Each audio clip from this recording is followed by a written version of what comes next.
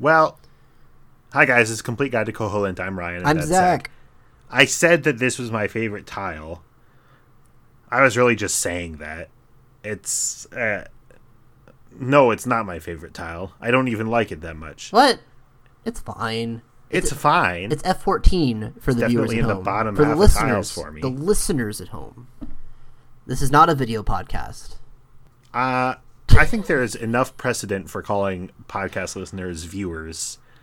No. Just because the podcast paradigm has grown so much out of people who want to be in TV and film but who can't get movie deals or TV deals and so are forced to do podcasts.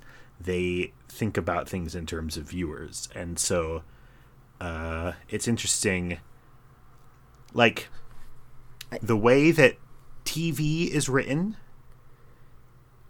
is due, so many of the conventions of television have to do with the lineage of television from radio.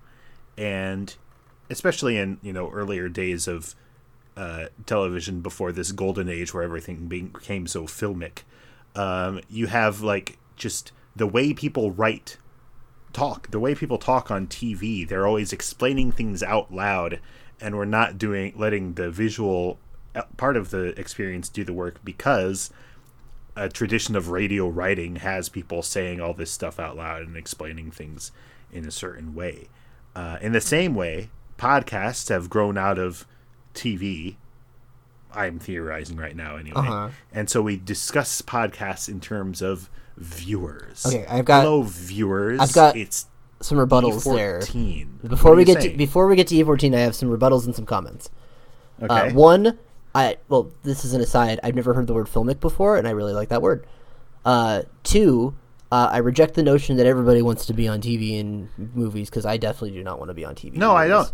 And I know that was a generalization. Okay, the podcast. The more important thing is I reject the idea that you can refer to people that are enjoying an audio medium as viewers based on the fact that they're not viewing anything. It is a purely audio format, and as a descriptionist, I guess, or prescriptionist, whatever, I say it has to be listeners.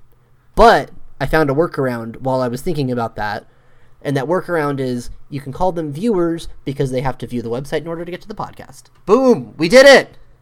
Not all of our viewers are sighted, though. We did it! Some of them will be clicking on using, a screen reader, or ideally a tactile version of the Link's Awakening map.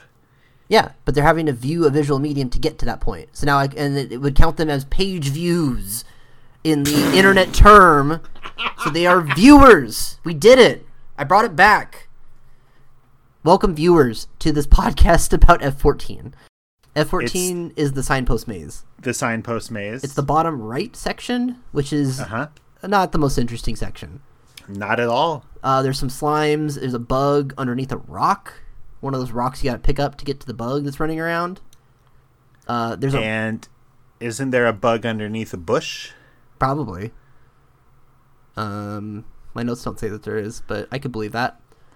There's also a sign that's blocked by a rock, so you have to lift up the rock to read the sign, but that is not an obstacle to you at this point because you've done so much other big obstacle stuff to get to this point. That's minor. We talked about the signpost maze, and I think we've talked enough about this tile. Okay, what's next tile? I actually don't know. Let me click on this and see.